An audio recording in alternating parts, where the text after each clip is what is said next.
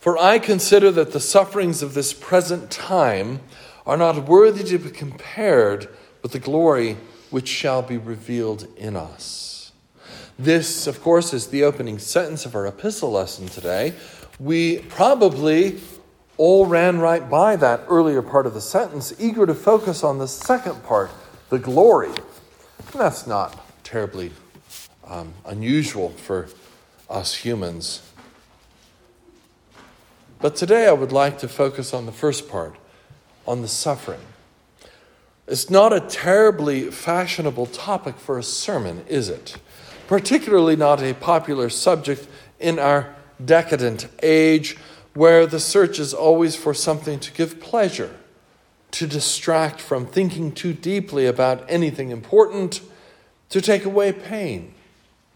To avoid, in other words, the very suffering so many people indeed are experiencing in our world today.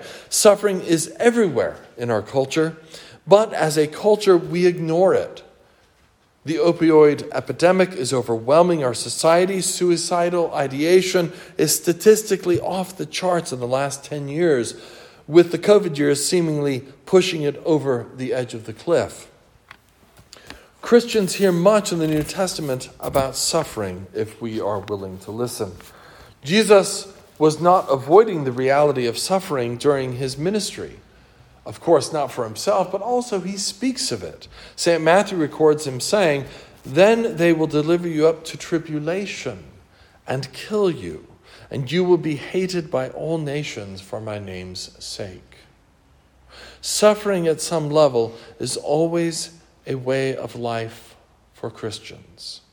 It looks different, I'm sure, for all of us. In some instances around the world today, it looks very similar. It looks like physical torment and death. In our society, the suffering is going to be a very different form. But don't think for a moment that you won't have suffering if you follow Jesus. Yet, in the midst of this suffering, we also have the theme of hope show up today, seen in verse 9 of our psalm for today. "For thou, Lord, art my hope. Thou hast set thine house of defense very high." Our first lesson today from Lamentations talks about suffering, and it is instructive. Turn with me to page 555 of the Pew Bibles, if you will, to Lamentations chapter 3, verse 22. Page 555, Lamentations chapter 3, verse 22.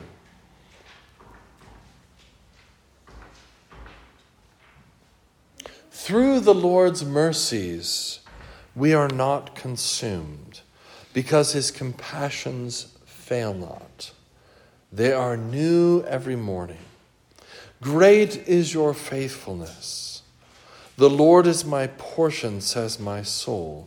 Therefore, I hope in him." And again, we have that theme of hope. One commentator notes that the Lamentations' unbroken mood of despair thus far in the text was displaced in these verses by a beautiful affirmation of hope in spite of suffering. And the basis for renewed hope is God's great love, which we don't tend to see in that text if we're reading the New King James. But let me read it for you in the English Standard Version. "The steadfast love of the Lord never ceases. His mercies never come to an end." God's love is the basis for hope. That is just what Jeremiah is pushing his readers to in verse 24. "The Lord is my portion, says my soul. Therefore I hope in him." Our commentator continues, "In the midst of chaos and depression, the poet revealed a deep faith in the trustworthiness of God. Great is your faithfulness." This word is connected to the word amen, which means "so be it," the word that closes prayers. Its meaning in English is connected to truth, faith, and trustworthiness. Continuing with the text at verse 25, the Lord is good to those who wait for him, to the soul who seeks him. It is good that one should hope and wait quietly for the salvation of the Lord. It is good for a man to bear the yoke in his youth. We are to wait upon God. He is provident, he is merciful, and moreover, he cares for us. Another commentator notes that the text of verse 26 can be expressed, we should wait in silence. Silence is an expression of the author for the author of Lamentations for resignation to the will of God. Psalm 62 starts, "Truly my soul silently waits for God. From him comes my salvation." We see the theme again in Psalm 37, "Rest in the Lord and wait patiently for him." Did you hear all that? Because as Americans, we don't want to listen to those types of texts. It's not easy for Americans to wait patiently. We want to fix the problem and move forward.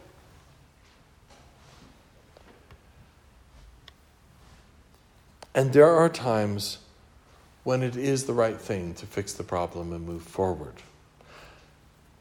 There are other times, however, so often in fact, where we are called to be patient, to wait upon God, to understand that the suffering of the present moment is for a purpose, for our growth, for our maturity, perhaps for multiple other purposes that we do not see because we don't have the mind of God in our mind.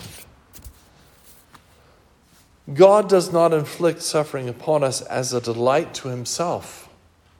He does not treat his children with evil intent any more than a human father disciplines his children with delight and enjoyment. The Lord will not cast off forever. Though he causes grief, yet he will show compassion according to the multitude of his mercies. For he does not afflict willingly, nor grieve the children of men. We see two grounds of comfort in these verses, in these 3 verses. First, the trouble is only for a time, and God will have compassion again. And 2, God does not afflict in a malicious spirit. God does not afflict willingly. In verse 33. Literally, willingly means from his heart. So in our suffering, we can be patient because our sufferings cannot begin to be compared with the glory which shall be revealed in us, says our epistle lesson.